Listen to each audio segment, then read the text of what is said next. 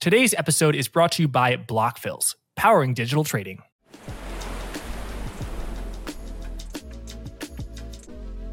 I'm joined by James Lavish, Managing Director at the Bitcoin Opportunity Fund and author of the Informationist newsletter on Substack. James, welcome to Forward Guidance. How are you doing today?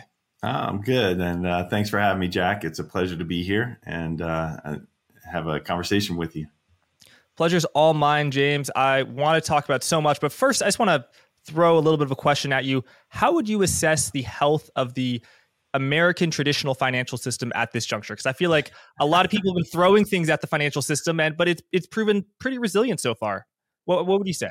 Yeah, it is resilient, and I think there's a couple things you have to look at. And first of all, if you just look at the economy and you look at the Treasury and Congress and the spending that we have on our plate, it's not healthy long term. Long term, we're not on a healthy path. And the bottom line is we're too indebted. And it goes from the government all the way down to the consumer, right? Governments and local governments and then companies and individuals. It's just, there's a lot of debt out there. And so that with that debt, there's just leverage. There's leverage in the system. And so you see that what we've witnessed the past year, and it's not just here in the United States. It's in a lot of the developed Western, especially hemisphere, but the developed countries, the developed systems, any country that has a fiat denominated debt that they have denominated in their own currency is tremendously indebted.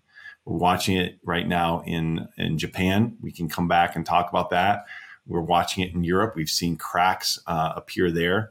And we've seen it in the UK. There's cracks that have appeared there. In fact, they had a major fissure over the last year, just under a year ago with their pension system, and that's because of the leverage in the system. Period. And so, long term, Jack, I think that it's not healthy. However, here in the United States, we have a tremendous benefit of being denominated in the global reserve currency, the U.S. dollar.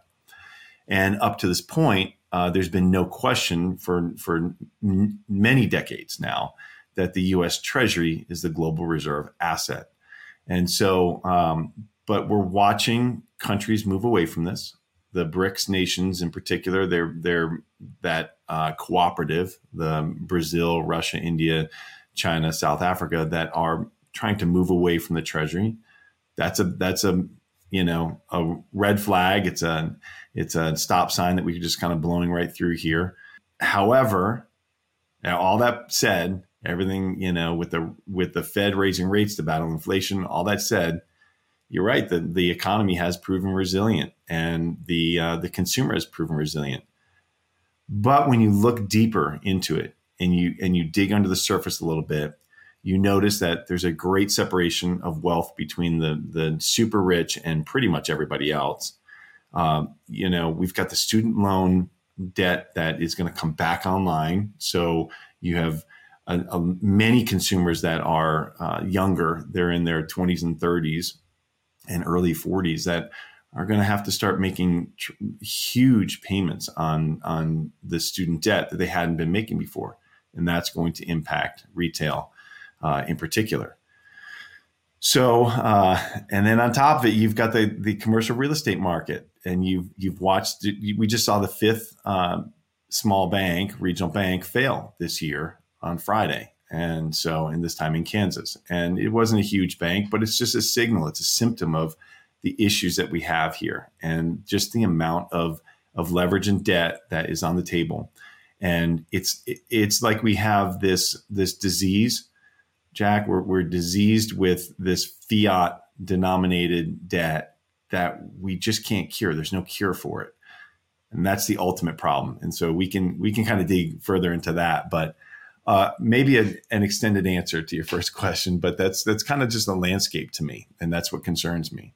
So leverage is borrowed money, and then a lot of different entities borrow money. So there's the government, the U.S. government, corporations, companies. We can divide that into like financial, non-financial, and then the private sector, in individuals, households, stuff like that. So on the government sector, yes, definitely the U.S. is borrowing a ton of money.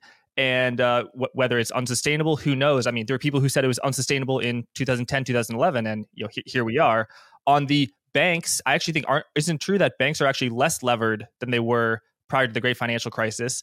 Non-financial corporations, I totally yield to you. They're definitely more indebted, although a lot of them had long-term debt that they issued when interest rates were low. So the rise in interest rates isn't hurting them maybe as much as I at least had thought. And then individuals, I think I feel like individual credit card revolving debt peaked in like 2000, honestly, and it's been pretty like stable since then. Yeah, well, if you look at the different, if you break it out in the different sections of the the constituents of the economy, so by income or by wealth, right? You see that the lowest fifth, and then the next highest, the second lowest fifth, they're taking on debt a lot faster. And they're starting to default on payments. And so when you average it all out, it doesn't look bad at all. But when you start digging in a little bit deeper, there are people who are hurting in this economy. There's just no question about it. But let's back up a little bit. I like to keep things simple. That's why the whole purpose of my newsletter is to simplify all this stuff for everybody. So I want to make sure that everybody understands, first of all, debt in and of itself is not evil. All debt does is it brings future productivity into the now, right? Say you want to open a restaurant there, and say you have maybe you've got $10,000 in the bank, right?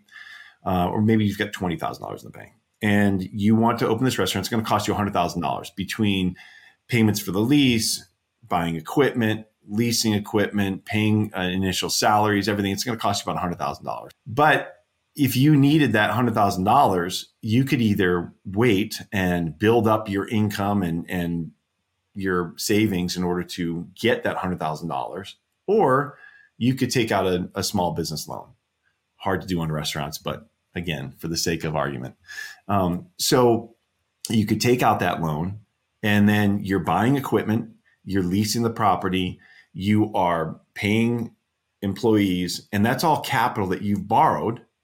Essentially, it goes through from the banks up to the Fed's balance sheet that we've borrowed off of, and now we're injecting that liquidity into the markets, meaning you're generating productivity, right? And so that's not a bad thing as long as you borrow responsibly. And you don't get over your ski tips, meaning you don't borrow so much that you can't make those debt payments. It's okay, But the problem is we were in a long period of time there since 2010 where interest rates were near zero for most of that period. There was a little period in there before the pandemic where rates started ticking up, but the rates have been low for a very long time. And so you could borrow at virtually zero, right? So, or just above it. If you're a major bank, and if you're a consumer, just a few percent, it wasn't that big of a deal. But that zero interest rate policy, ZIRP is what we call it, it's come back to now haunt people. Going back to your statement about the banks. Yes, they are capitalized well. However, the problem is that as the Fed has raised rates so rapidly, so steeply, the issue is that the banks have their deposits that they have to keep reserves on. According to the rules, you don't even have to have reserves now, but they have internal measures that they're keeping track of to make sure that the risks aren't too great, right? Internally. Well, those internal measures did not anticipate this rise in rates so rapidly, right? For a few reasons. We hadn't seen it like this for a very long time. The Fed and all of the Fed governors and presidents and of all the Fed banks, they all declared, hey, look, this is just transitory inflation. It's going to come back down once the supply chain issues are solved. But the reality is that they weren't. The second thing is they forecast their rates. If you look back at 2022, in December of 2021, right? So December of 2021, looking towards 2022, the Fed puts out what it calls the Fed dot plot. And all the dot plot is all the Fed, all the people at the Fed who are part of that governing group, the governing body, whether they're governors and they're serving or they're on the board or they're just, they're part of that assembly. They vote. They basically predict where they think rates are going to be, and they put these little dots on a plot saying they're going to be at 1%, 1.2%, and it averages out. Okay, so if you look back in December 2021, when the banks were lending out money, they were putting cash in reserves, they were taking deposits, putting cash in reserves. But when they have that cash, they need to do something with it, right? So they need to buy treasuries or invest it or do something with it. And they thought, well, we'll just buy long-term treasuries. It's safe. It's the riskless asset. It's the least risky asset in the world. So we'll buy that and just put it on our books, and then we'll be fine. If we need liquidity, we've got the treasuries. Well, looking at the dot plot, that seemed like a pretty good plan, right? To just plow all that money into long-term treasuries. And some banks, what they do is they'll hedge out what's called interest rate risk, and that those rates could move, and that could impact the cost of those bonds, the value of those bonds in the open market. So the issue is they looked at the plot, they listened to the governors, they listened to the Fed speakers and presidents and whatnot, and all they heard was transitory supply chain issues. It's going to be solved. Rates are going to be, on average, in that dot plot, on average, the Fed predicted that rates would be at 0.86%. Now, you and I both know that they missed by quite a bit. Well, it depends on when. Yeah, I mean, I think they said that at December 2022, 1 year later, rates will be at 0.86%. But in December of 2021, you mean? They said they said that, and they predicted 1 year later they would be at 0.86%. So 1 year later, where were they? They were over 4%. So they missed by a massive amount. So when you think about that, and it doesn't sound like a lot, they missed by a few percent. Oh, it does sound like a lot. Right. But just in absolute terms, 3%, what could that do for a long-term bond? Well, if you take a 30-year treasury that's yielding 0.25 or 0.5%, and now in the market is asking for over 4%, well, you have 30 years of interest that you have to make up on that, right? And so the bond price falls in the market. So if you're holding those bonds and you're a bank, that's fine. You can wait 30 years and you can get your interest payments every month, or every year you're getting your interest payments that correspond to that 0.25 to 0.5%. And then when it matures, you turn it back in, you get your money back.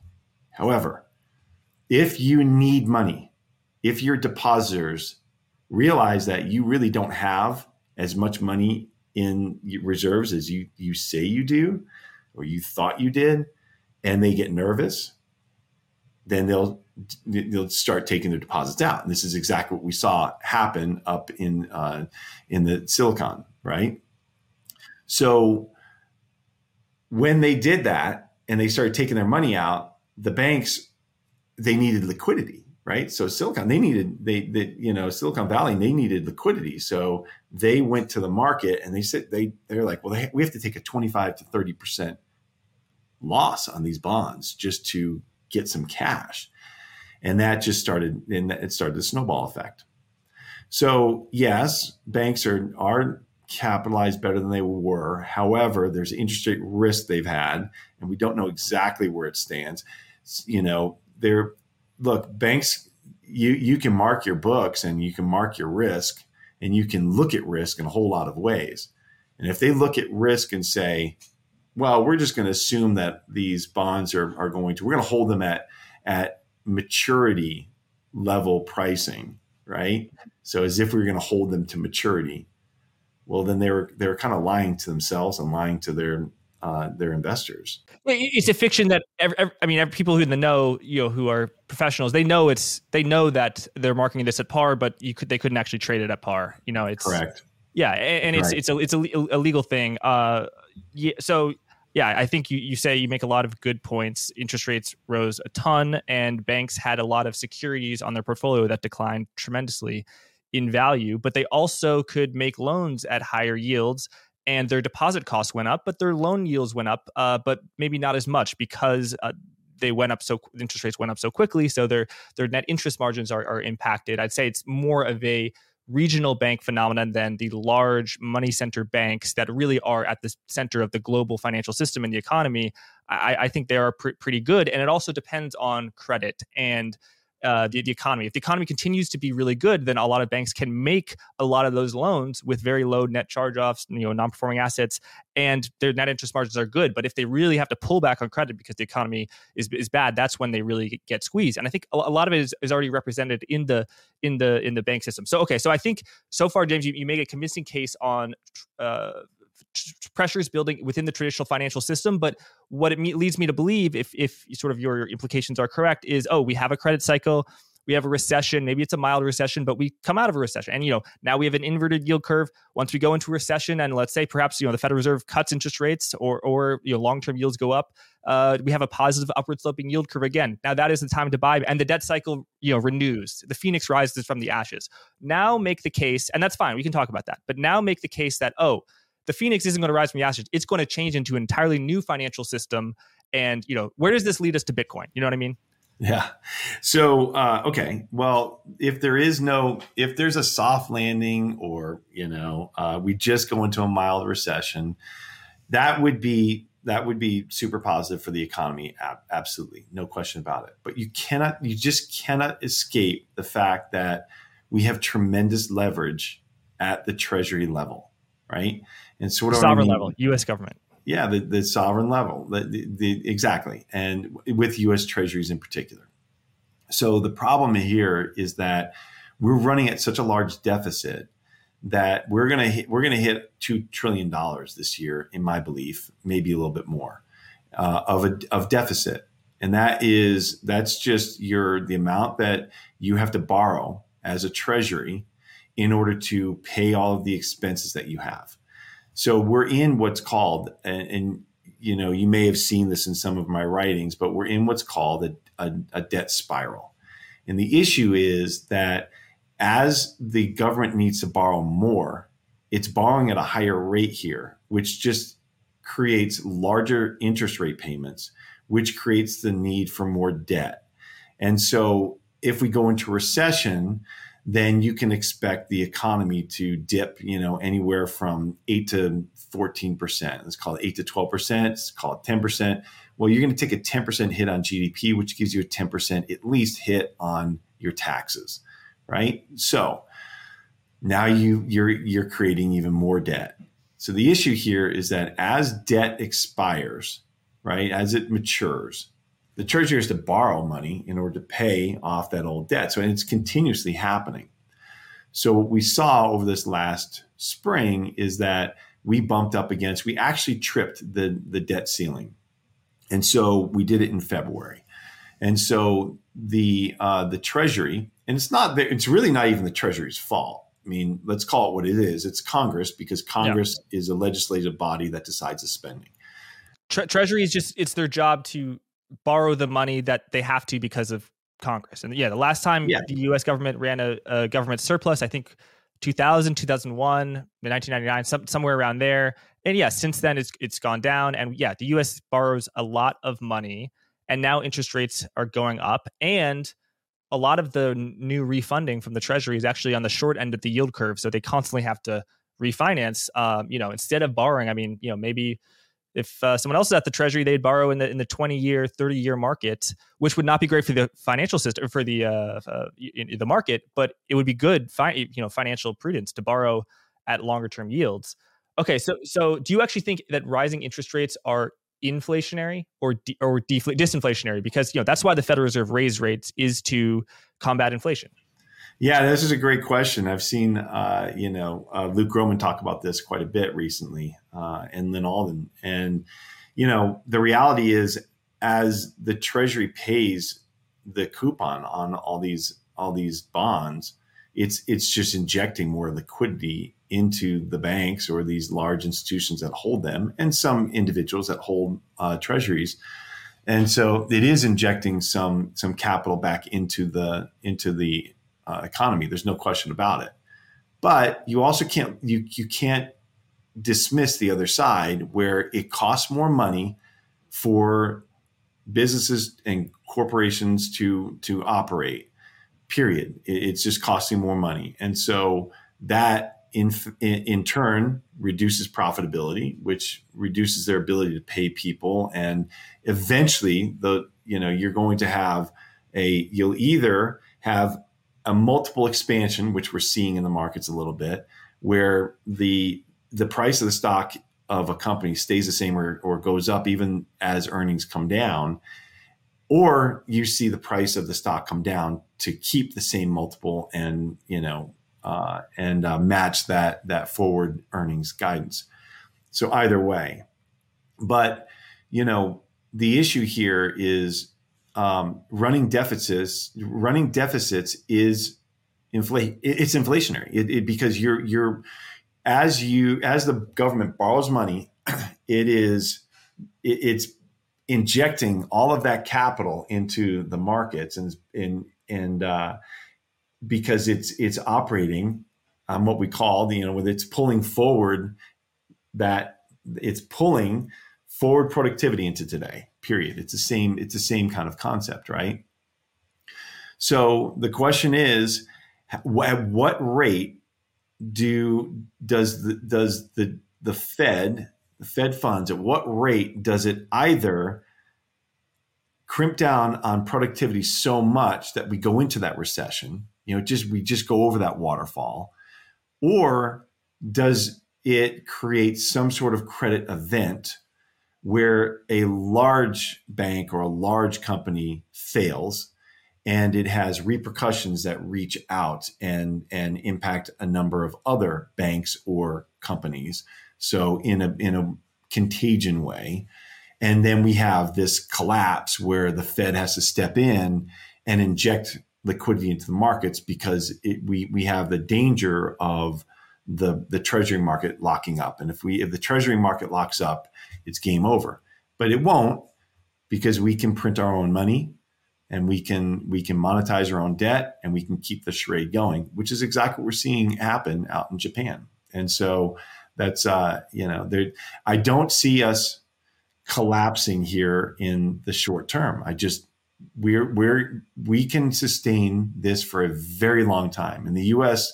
has, like I said in the beginning, the U.S. has the benefit of being the global reserve currency, and mostly the global reserve asset with the U.S. Treasury, especially with euro dollars. But the issue is, it's unsustainable. Period. We cannot do this in perpetuity. We are perpetually borrowing, but we can't do it forever. At some point, that parabolic rise in debt will catch up to us, and I don't know when. I don't know if it's in 5 years or 50 years, But this cannot keep happening. It cannot go on like this. And the Treasury even admits it. I've put out I showed a chart that the Treasury even admits that this is, and they do a study, right? They do periodic studies, and they did a study at the beginning of this year, and the study was the state of the Treasury, kind of a state of the union of the Treasury and our finances, and the subtitle to it was an unsustainable fiscal path. And it showed a chart of the U.S. debt just going straight up to the right against GDP. So it was just showing how it was expanding to 200, 300, 400, 800% of GDP. And that can't go on without, at some point, the world looking at us and realizing that our dollars are worth so much less in just a few years, nobody wants to buy our debt. And that's when we have to just step in and buy all of our own debt. And that's the step to hyperinflation. Again, I want to make it clear. I don't think this is happening in a year or two. That's not my belief. But if we continue on this path and we just continue to bail out, make sure that the market's liquid, print more money, borrow more money, raise more debt, we're in this cycle that we can't get out of. And eventually it collapses on itself. It's just math. There's no way around it, period. I'm here today to tell you about Blockfills, a crypto trading solutions and financial technology firm founded in 2018. Since then, Blockfills has been ushering institutional investors into the digital assets marketplace with their array of services, providing liquidity, prime lending, their over-the-counter desk, which is prolific, their industry-leading SaaS suite, and their market-leading electronic trading venue, which provides unprecedented speed, ability, and flexibility. Importantly, Blockfills' electronic trading venue has no hidden fees and offers much better connectivity, pricing, and technology. That's why it's the premier destination for liquidity providers and professional consumers in digital assets. Learn more at blockfills.com/trading. Thanks, and let's get back to the interview. It's a long-term view. I think that's really important to stress. Okay, but where does this lead to hyperinflation? Because, like, for example, Bank of Japan borrows a lot, tons of money printing with quantitative easing, but they've actually had deflation for a really long time and consumer prices. And isn't what really matters is the level of the dollar relative to other currencies and then the domestic inflation rate. So if domestic inflation rate is contained in the U.S. and the U.S. is a strong currency against other fiat currencies, where does this hyperinflation scenario come in? Yeah, well, Japan is a different animal, right? Because Japan they have a different economy than us. They're a net exporter. Their demographics are entirely different with their elderly population, and they are at the point where they're over 250% debt to GDP. Their central bank, the Bank of Japan, owns more than 50% of their own debt. And again, they said that they were going to loosen up their yield curve control on their 10-year treasury. What they're doing is, like you just said, they're trying to battle deflation. So while the rest of the world is having inflation, they're having deflation. They're trying to stimulate the economy. And the way to do that is to keep rates low, right? Keep injecting money into the market. And that's what they did over the past, multiple decades. Now, by widening the band, that is letting the 10-year JGB yield go up to as high as 1%. So correct. High. Yeah, they loosened the band, but they did it in a way that was kind of weird, right? So they announced that their target is still 0.5%, but the hard stop is 1%. So where's the stop? And then I saw this morning that they had an emergency liquidity measure where they stepped back in and bought bonds again. So the issue here is that the market doesn't know what they're going to do. But, as they do that, they're having to sell U.S. treasuries in order to keep the yen stable and in order to buy more yen-denominated bonds, right? So it's just it's a strange dynamic that it's completely different from the U.S. You can't look at that. And the second thing is, again, like I said, the U.S. has the benefit of being the world reserve currency. And so everybody needs dollars. There's so much debt around the world that's denominated in US dollars. It's not just it's not just foreign governments owning US debt, foreign corporations owning US debt. It's the fact that there's so many countries that they can't denominate debt in their own currency, so they denominate in the dollar, and so they need dollars. And you can go around the whole world and use dollars. So this is going to take a very long time. How do we get to hyperinflation when the entire world just gives up on fiat denominated currency and realizes that the high inflation is affecting them so negatively that they want out of that system and they don't want to own those anymore? Well, they have to have something else to go to. I don't personally believe that we're going to get to a state of hyperinflation in the US dollar, at least not in my lifetime. I do think, however, that there is a case to be made that the currency, the global currency, will eventually be backed by a hard asset. We used to use gold. Gold is not perfect, for many reasons. It's heavy. It's difficult to transfer. It's difficult to deliver. So it can be.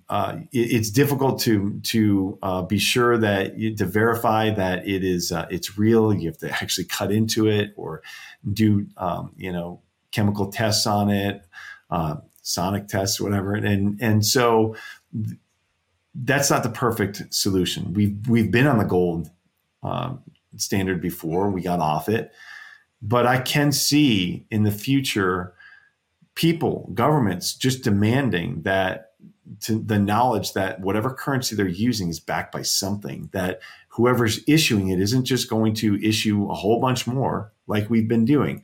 And why do they care?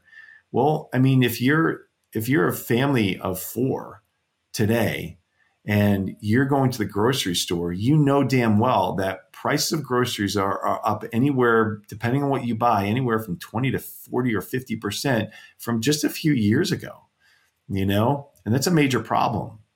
And if you had been working hard, you're saving your money, you put it in the bank, you've got these dollars are sitting there, and you realize, God, 10 years ago, this could have bought this, and now it can buy half of that or less.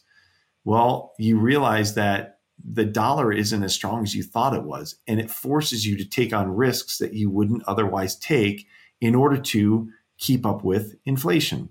And so I think eventually, as we print more and more, and as we have to monetize our own debt, expand the money supply to do so, it leads to that hard currency desire.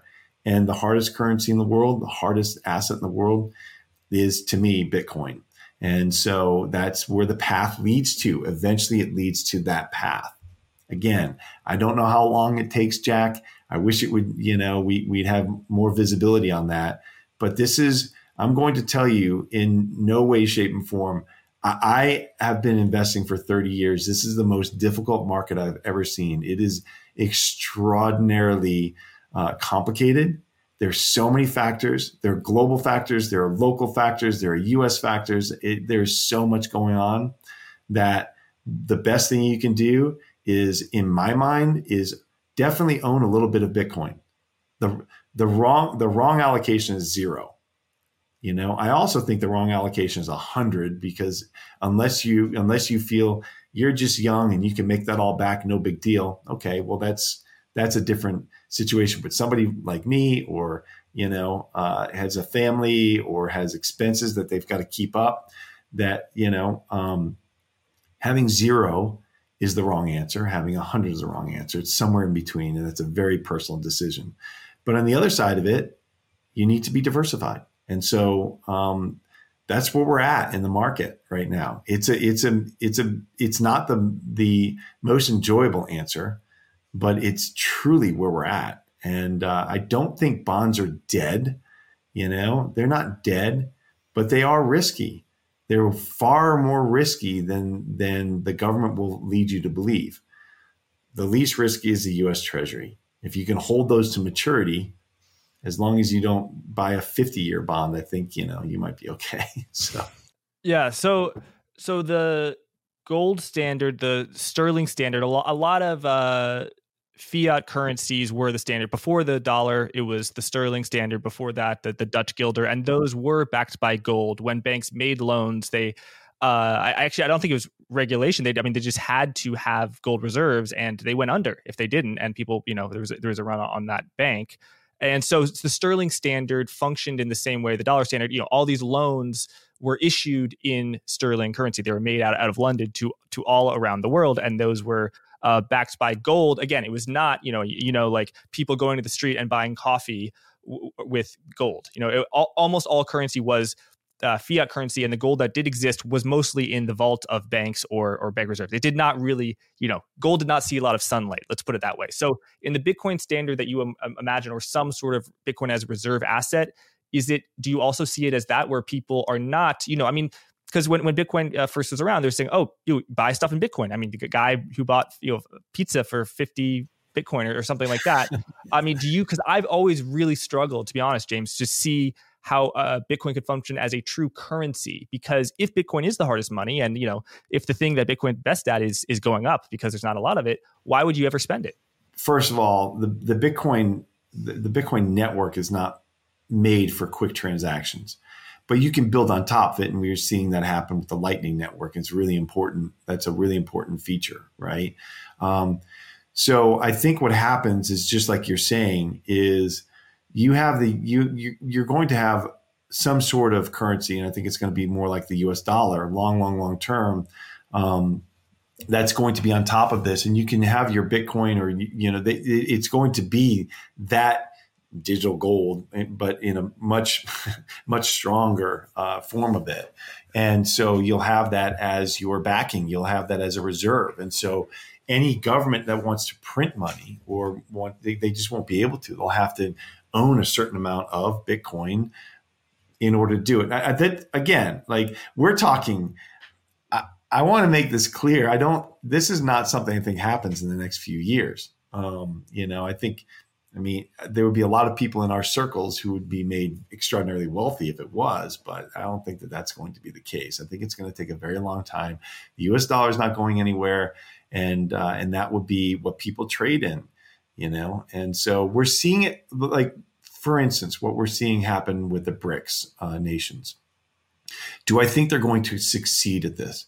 No, I don't. But it's a very important development for people to take note of, is that you've got these nations that are banding together. And what are they trying to do? They're trying to avoid having to hold U.S. treasuries in order to make trades in very important commodities like oil and gas, right? So they don't want to settle those in dollars anymore. They want to settle them in a different currency. The problem is, what do you settle them in?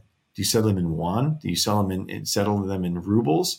They don't have one currency they can all trust between themselves.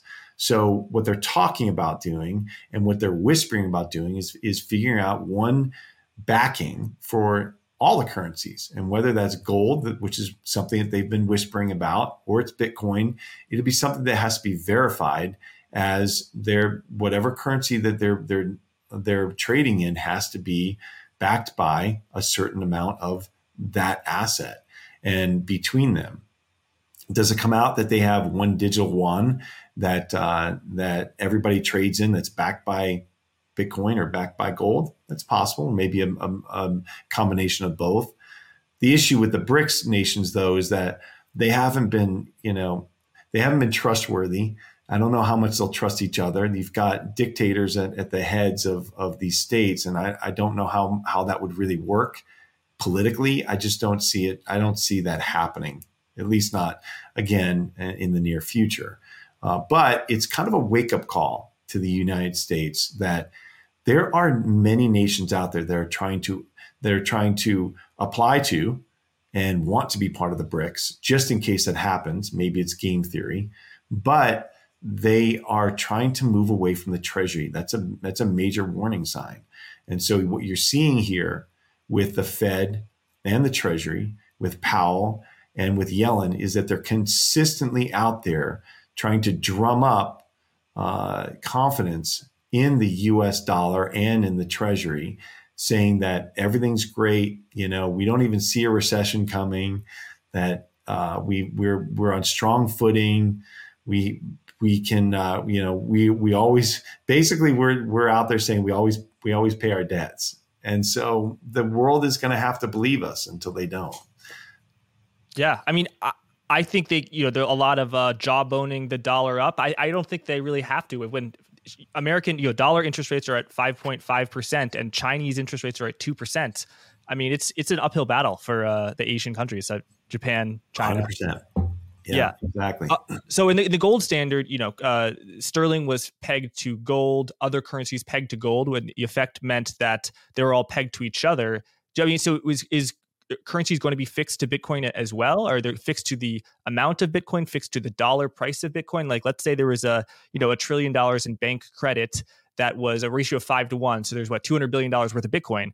And then Bitcoin goes from $70,000 to $20,000. Does that mean that there's a huge increase in bank credit because now they have to hold less Bitcoin? Or, what if Bitcoin goes up? Now there's a huge contraction. And I guess the point I'm really trying to get at is, what if, doesn't an economy require credit to grow? Yeah, that's a good question. But, in reality, if you look at the reality of it and how these things would work is, Bitcoin there would be so much money in that protocol. There would be so much liquidity that the volatility would disappear. It would not be volatile anymore. It would get to a price that was sustainable and was not moving at 10% of the clip anymore. It would move more like currencies do, very slowly, And so I think that's an important, reality around it. Look, it's a tiny, tiny, tiny, tiny asset. When you look at Bitcoin on a chart of all the global assets out there, we're less than $500 billion right now in Bitcoin, but we're at over $10 trillion in gold. We're at over $100 trillion in stocks, 120 to 140 trillion dollars of bonds, depending on which measures you're looking at. 300 plus trillion dollars of real estate. Bitcoin's tiny. That's why it's so volatile, because it's just tiny, and there are big chunks of money that try to come in, but it moves the markets. And quite honestly, if you watch the pricing of Bitcoin, you could see that it can be manipulated in the markets now with large players using margined positions in order to move this thing around and and these could be hedge funds, likely hedge funds that are trying to catch people who are offsides in their own margin and wipe them out and clean up and, move the market just enough to get to prices that they can then either sell or buy them back. So that's the issue right now, is it's just not, there's just not enough liquidity in the protocol yet. There's not enough assets locked up in it in order to keep that volatility down. So,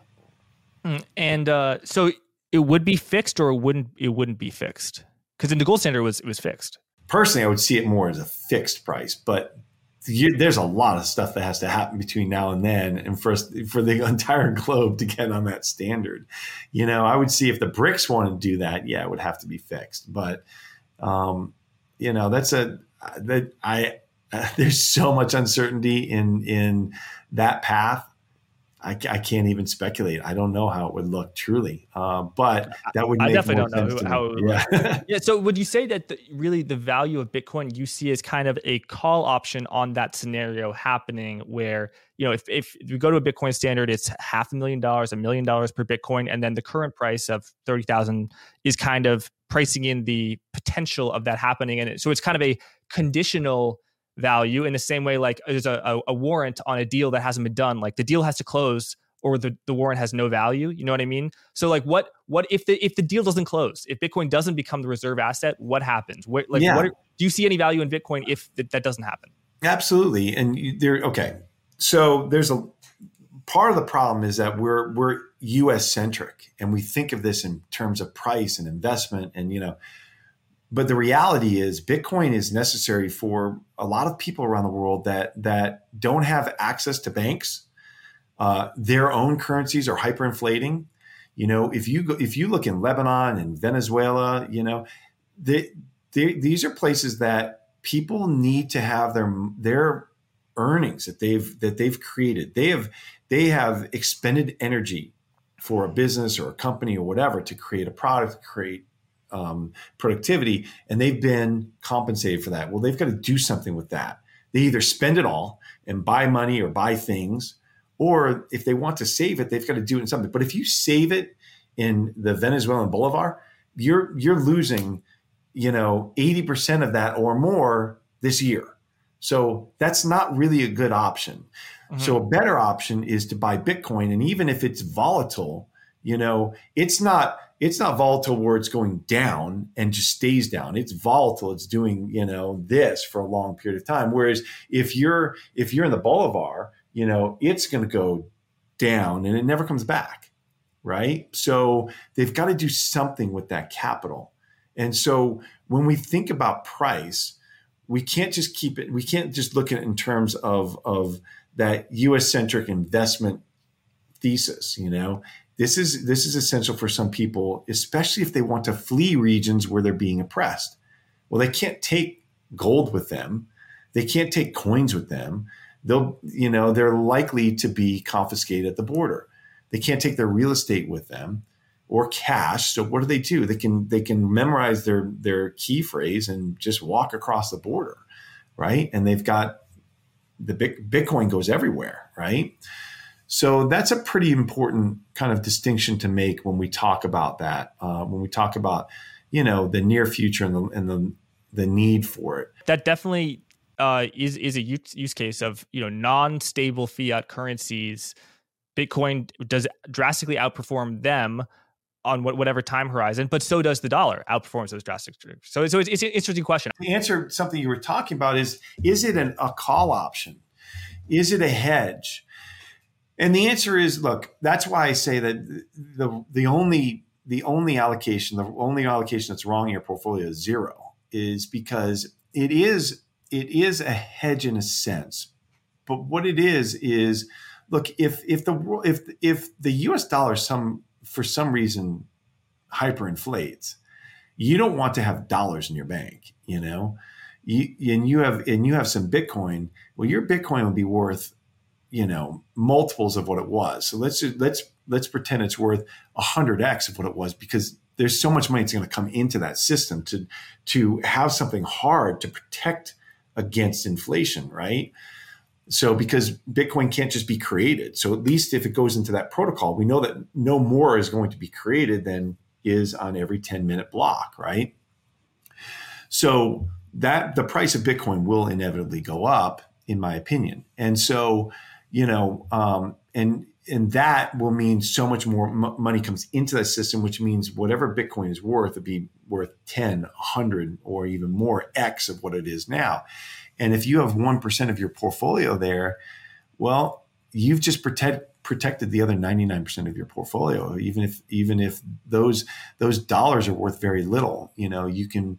So you see it in, you go back and I wrote a piece about hyperinflation. Could the US dollar hyperinflate? Yes, it could. It'll take a very long time. But what happens really in hyperinflation scenarios, and you see things like the stock market just explode because people are trying to protect their money. And so they buy all these companies, but then in the long run, with hyperinflated currency, those companies are crippled with the way they operate, and those prices come back down. And the same thing with housing and real estate. Eventually, it stabilizes into the new currency, and then you're back to kind of the same spot. But people search for that. So that's one of the, when you say call option or hedge, that's kind of one of the aspects of it. The other aspect of it is just this, it's anticipating this tremendous growth that we believe is going to happen on the Bitcoin base layer. And what do I mean by that? Payment systems. Exactly what we were just discussing with Venezuela and Lebanon and countries where people need, Ghana, where they need some sort of payment system. They're not banked. They don't have a good currency to denominate in that they trust. So they're using Bitcoin, but they need to have some sort of system to do that. So that's an interesting development that it's fascinating. And I think that it's growing rapidly. It needs to grow quite a bit more. We need to get about 1 billion people on that system. But that, I believe, is the future. I also believe that the future is to borrow against your Bitcoin. So you talked about, well, you have this Bitcoin, you don't want to spend it. Well, yeah, you can borrow against it, but it's not like borrowing against US dollars where they can be rehypothecated. You can't see exactly what's happened to them in the bank. So you give the bank a deposit and they lend it out and lend it out and lend it out. You can't see that. You can't look through to see that. But if you have Bitcoin that you have used to take out a loan for short-term liquidity needs on, and this will get better in the future. It's not there yet. But when it does, you're going to be able to see exactly where that Bitcoin is at all times. It's going to be as if it's in a perfect escrow where you can see that, you can see on the code exactly where it is.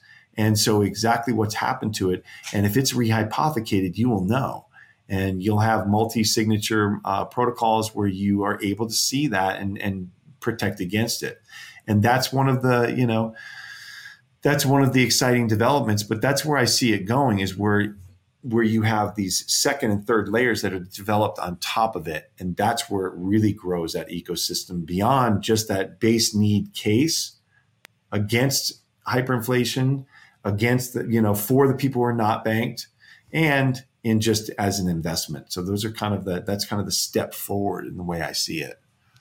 Yeah. So if you borrow against a financial asset, that could be rehypothecated. I think in the case of a bank deposit, the deposit's there, and when they make loans, they're not like lending out your deposit; they're just making new deposits. Anyway, but it's insured. I mean, the reality is they make a loan, then they go search out deposits, so they go search out overnight loans in order to make sure they have the right liquidity in their bank.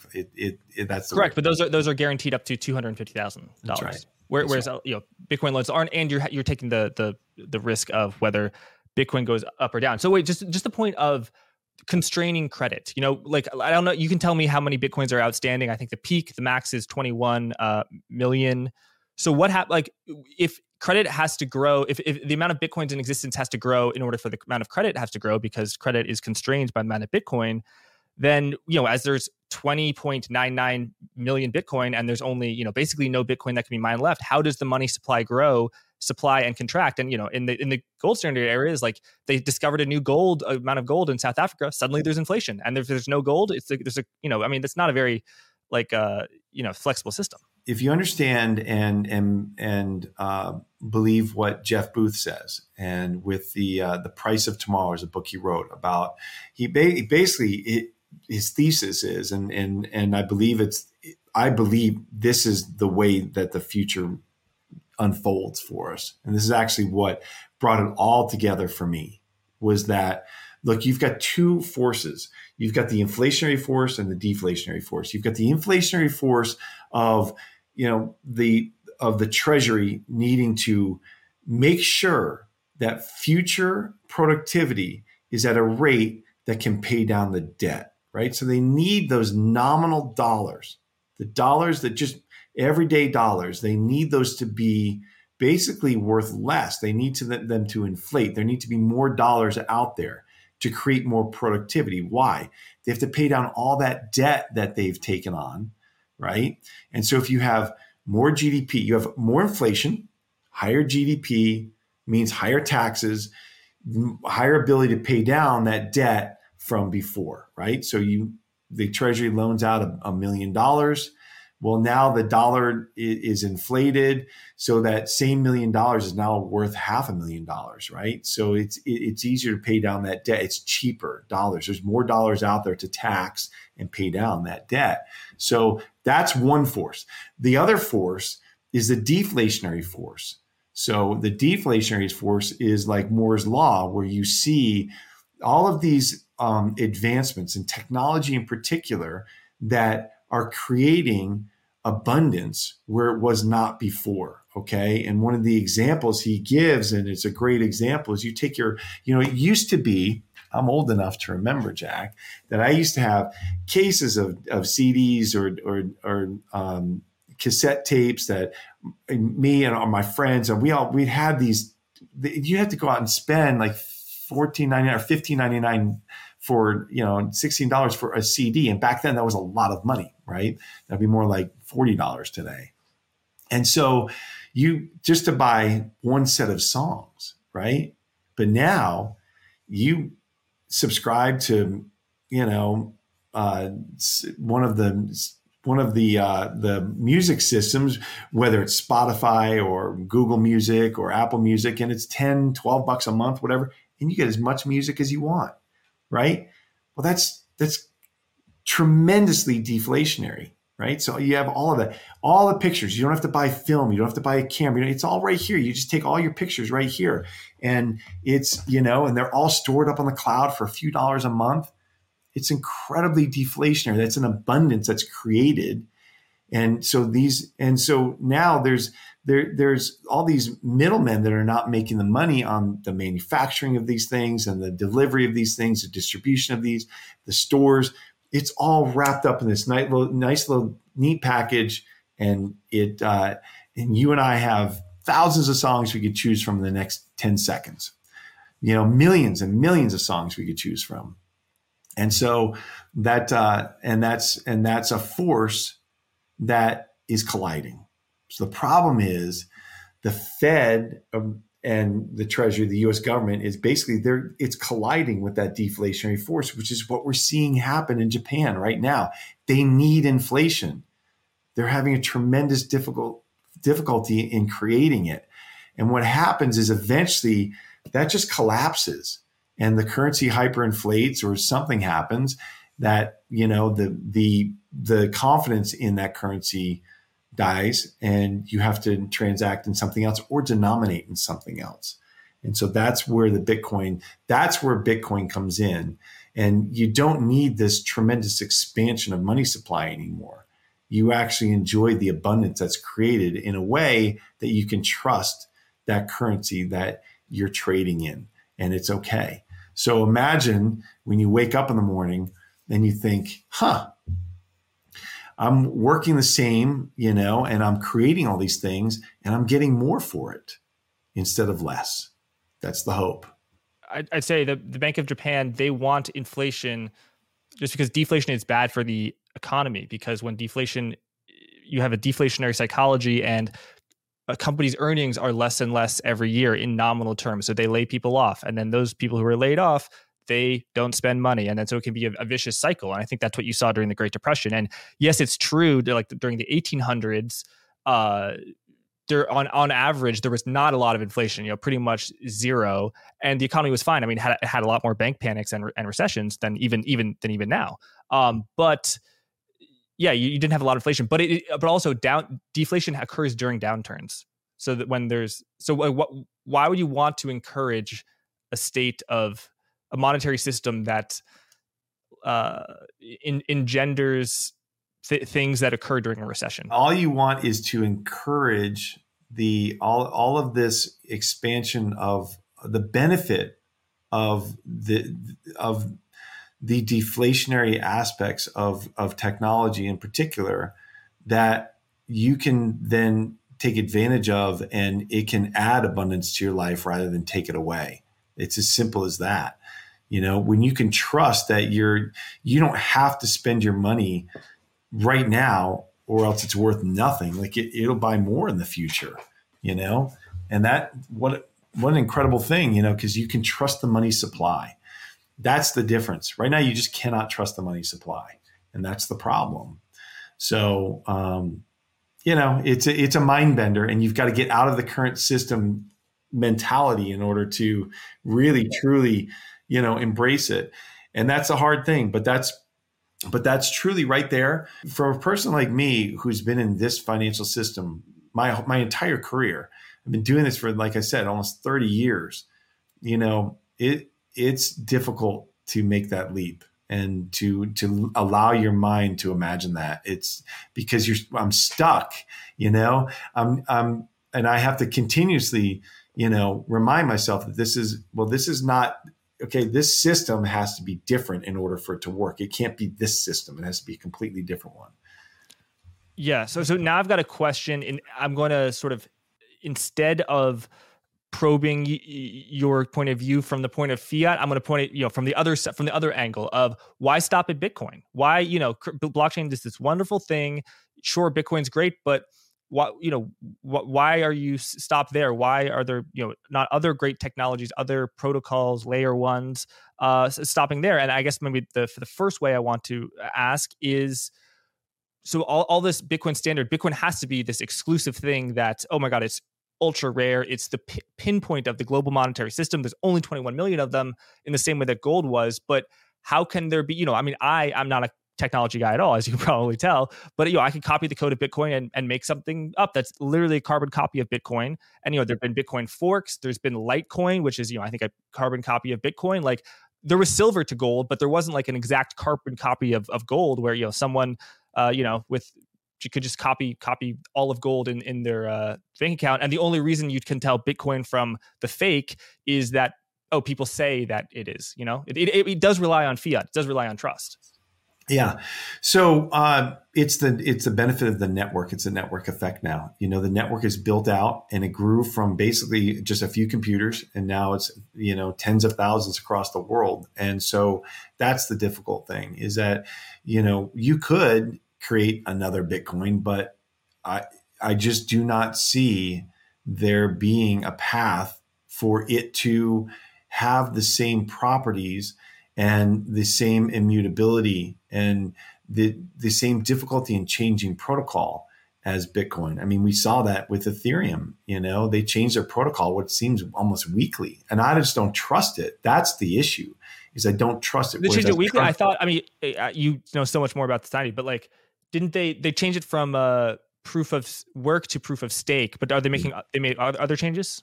Well, and that's the thing is that you're supposed to have these forks, and they're the issue there is that you've got basically one leader who's pushing for certain changes or a certain path for that protocol, and you don't have that in Bitcoin. You've got thousands of miners, you've got thousands and thousands of nodes, and it's if you try to do something that is not accepted by the protocol, by the other nodes, by the other miners, you can get kicked off the protocol. You can get kicked off the network. And so, that's just called a hard fork. And so, that's the difference. The difference is that you have this network that's completely built out, that is growing, is getting stronger every single day. And as that hash rate goes up, that just means there's more computers that are coming online, more computing power coming online. And there's just no way to create it without having somebody create a certain number of coins or a certain number of, and in that protocol and distribute them the way they want. And who knows if they, create more. So the trust and the growth and the stability of the protocol is not something that can be recreated by, with that just by pure, it would be like a security protocol. They're just creating another security, and that's the issue. So, there's, other than Bitcoin, there's no crypto project that you look upon favorably at all, or there are? Oh, I think there are use cases for them personally, but I don't invest in them in the same way I do in Bitcoin. And that's why we started the Bitcoin Opportunity Fund, because we're focused on growing this ecosystem because we trust this one. We trust the Bitcoin network, and we want to try to help get 1 billion people onto this network because it's the only one that can be trusted in my mind. I don't trust any of the other ones. I don't invest in XRP. I don't invest in Ethereum. I don't invest in Solana, or, I just don't trust those protocols for that type of use case. There may be things in Web3 or payments that they can be used for, but we've seen issues with that. We've seen Ethereum gas payments, become higher than whatever asset you're trying to move. Whether it's an NFT or whatever, but that's just it's just not my focus. And do I think that every single one of them is worthless? No, I think there are probably use cases for some of them, but it far lower quality trust, in my opinion, than Bitcoin. Period. What are some projects that you're excited about within Bitcoin? And tell us about the Bitcoin Opportunity Fund. What kind are you investing in? Companies, in projects, Bitcoin? Yeah. So the Bitcoin Opportunity Fund, first of all, I have to say that it's for accredited investors. I wish it was different. I wish we could open up to everybody, and maybe in the future we can do something that does. But the way that it is, if you're a hedge fund, which we are, that's just reality. So. But what we are is we're a hybrid hedge fund. and private equity. So we own public and private companies. And so what we've been doing is we have been looking at in particular, where we can make a difference. But we're Bitcoin only. We're focused on companies that are in need of capital, but have a great business or great leaders or great underlying business that have had difficulty in this last period because of all of the nefarious activity and the fraud in FTX and Celsius and so on. So, but we're looking at companies and trying to get them capital. So, but we can invest in early stage, late stage, public, private, wherever we see opportunity in the Bitcoin ecosystem. And that can be miners, it can be the Lightning Network, it can be payments. But we're looking at all kinds of opportunities. We've made some investments in, so for instance, we made an investment in Cormint, which is a West Texas based miner. And they are, they can create Bitcoin at a steep discount because of available stranded energy out in West Texas. It's a super particular investment, but we do those investments in a way that your typical investor can't do, by buying debt and by having a call on warrants in the future. We've invested in a miner up in South Dakota. We've invested. What's that one called? So there's going to be a press release that comes out. We'll talk about all of them. But okay. So this one is not publicly released. And then are there any publicly traded companies that you invest in that you can talk about? And obviously, if you can't talk about it, you can't talk about it. Yeah, there's some things that we've done is we've traded around. We're looking really hard at all of the miners because those are the big public companies, and we're looking up and down the capital structure, whether it's debt, whether it's converts, whether it's some sort of preferred. We're looking at all of that right now, and we're taking our time to make sure that we invest in them properly. Because what we can do is we can do things where a typical investor can't, where you can borrow equity and buy bonds in a company and hedge out your company risk, but isolate the alpha that you're trying to generate. Isolate that return in that we think that you have a claim to assets that's much higher than where the bonds are trading. So those are some of the things we're doing. We're also doing things like volatility trades where you can buy or sell calls and puts on companies and own the underlying and hedge out some of that volatility or capture some of the extended volatility, meaning when volatility is very high, which it's not right now, you can sell some of that insurance to people because it's way overpriced. And if we have that hedged out, we'll still make our return, and then we'll make a little bit extra, and then we're good. So we're doing things like that. We're looking at some of these super overvalued chips, and we're looking at some of the companies some of the companies that have gotten a little bit ahead of themselves. But what we really want to do is we're focused on companies that are either disrupting or going to be disrupted by the Bitcoin protocol, and that's really important to us. And so, but those are some of the things we've done. If anybody wants information, you can check it out at bitcoinopportunity.fund. And just attest that you're accredited, and you can find out more information there. But that's about as much as I can say here about it. Got it. So I've looked into, I'm a simple guy. Like I understand, copper miner, how that business works, oil miner, and so Bitcoin mining, I could kind of wrap my head around that business. And like in the thing of oil, what matters so much is where the price of Bitcoin is. And it's interesting that like a lot of oil companies that didn't hedge a lot when the price of oil is at $120, if they sold out in the future at $120, oh man, they could have made so much money. But just like those oil companies, not a lot of Bitcoin miners hedged. Do you think in the future, if there's a next bull run, Bitcoin goes to $60,000, $100,000, would you like to see some of those mining companies hedge it out so they're not just kind of speculating on the price of Bitcoin? No, I mean, I like the difference between them. Some of them hodl and some of them, and that has inherent optionality in the price. And you don't need them to do it. You could do it yourself. It's up to them. It's up to those companies to do what they feel is right on the Bitcoin price. If you want to own a Bitcoin miner that hodls, you can hedge that out if you know what you're doing. I don't mind that. I don't mind that at all. But it is interesting, and we are looking at two companies right now in particular. One of them hedges completely. One of them doesn't. One of them sells immediately. One of them doesn't sell at all. Or hasn't. So, there's a great amount of opportunity that's created there, and we like opportunity, and I think that's a good thing. So, yeah. Got it. Thanks. So one of my final questions for you is, so Bitcoin, what does it give you? It gives you one Bitcoin. Like a security gives you a claim on future assets, future cash flow. So if someone says Bitcoin is not a security, I can wrap my head around that argument. But I feel like other crypto projects, to the extent that they're legit, they actually do offer claims on, oh, you're going to get this amount of interest. Oh, you're going to get this claim in a business. And that kind of approaches to me what I would call security. So do you feel like a lot of non-Bitcoin crypto projects are securities?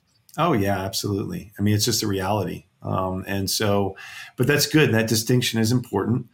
And I think as that plays out, as we get more regulation and we get more clarity around that, it's going to give, especially institutional investors, comfort to come into the protocol and put that capital into it that's needed in order to create that system that we're talking about. And we need more capital in the system, period. And that's going to take some time. But, we have the halving coming up, and we've got, we've got some ETFs that are on the docket. And if they get approved, look, there's positives and negatives, but I think the positives far outweigh the negatives on that. And it'll just be a super highway for capital to come into the space. And that's important for Bitcoin. I know that there are some toxic maxis who just don't want anybody. They don't want any institutional investors. They just want it from, the little people. But the reality is, there are hundreds of trillions of dollars out there that are in the investment space. And if Bitcoin can be seen and separated out as its own distinct asset class, like gold, then money will pour into this protocol, and it will just make it that much stronger. And that's just the reality. Well, James, one of my final questions, it's called forward guidance. So I got to ask you about the Federal Reserve. So where do you think the economy is headed? It sounds like you think we're headed for recession. I mean, do you think the Federal Reserve keeps interest rates at 5.5%, 5.75% if they do another hike? Or do you think that cuts are going to happen? I think I personally think we're kind of there. I think of course we've got some key pieces of information that are coming up.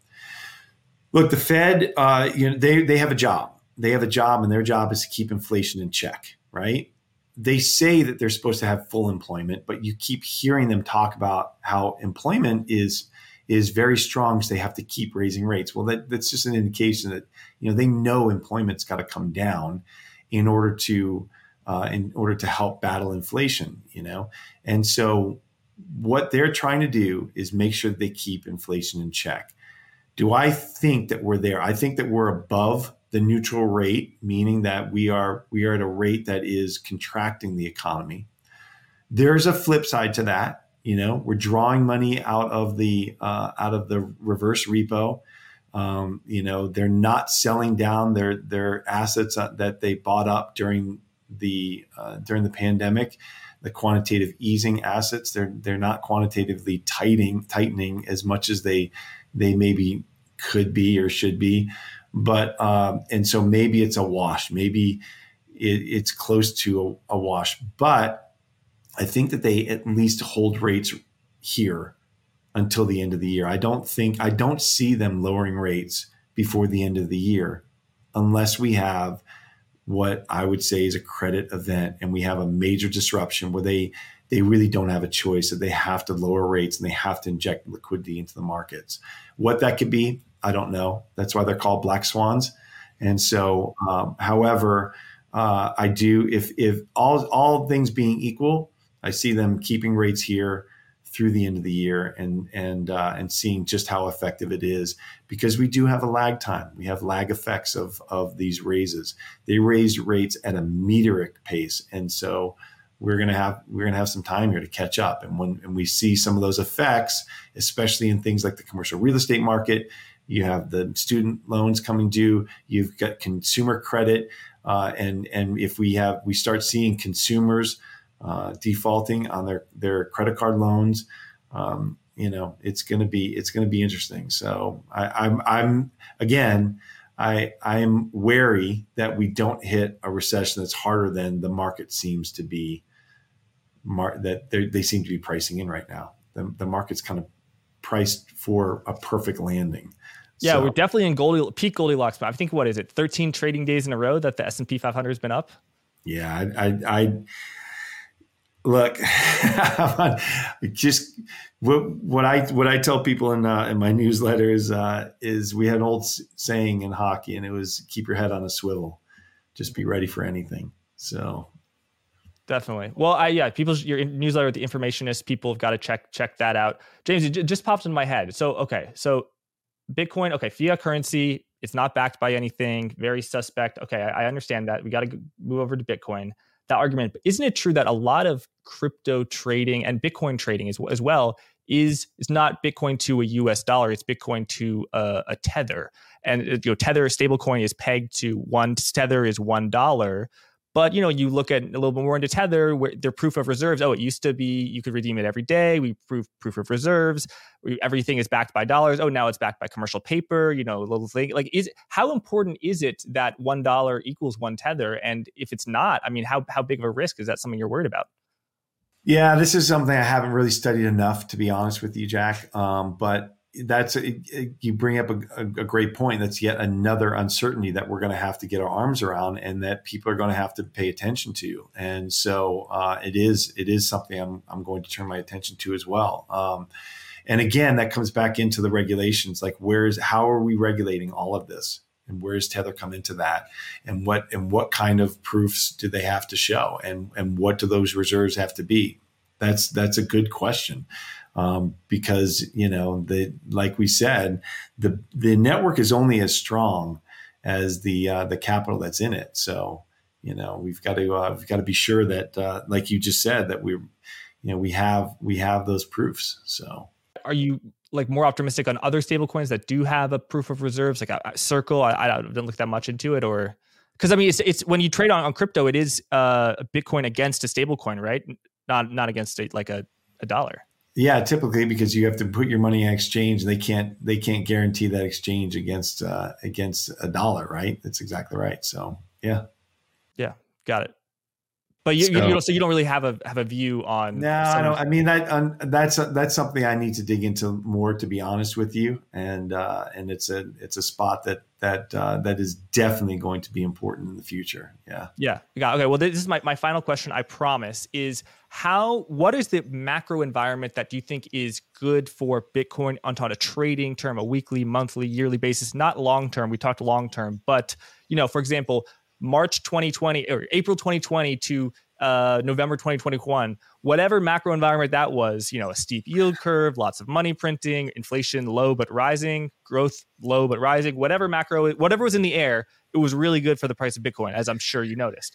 What do you think is, a lot of people say, oh, it goes up with the Fed's balance sheet, it goes down with the Fed's balance sheet, but a recession is probably not good for Bitcoin, but then if there's a huge amount of money printing after, who knows? I mean, or is that narrative something you actually don't buy and the back tests don't validate it? What do you think? I do think that money printing it's an expansion of money. It's not just inflation; it's the expansion of the money supply that's very bullish for Bitcoin, gold, real estate, all of them. And the reason is people have to put that money somewhere into a hard asset, and so. Recession is not good. I think if we get into a spot here where the market sells off, I think Bitcoin sells off with it. The flip side to that is, again, we have some really uncertain situations that could be huge catalysts for Bitcoin in particular, like the BlackRock ETF, like GBTC being collapsed, into an ETF as well, into a spot ETF.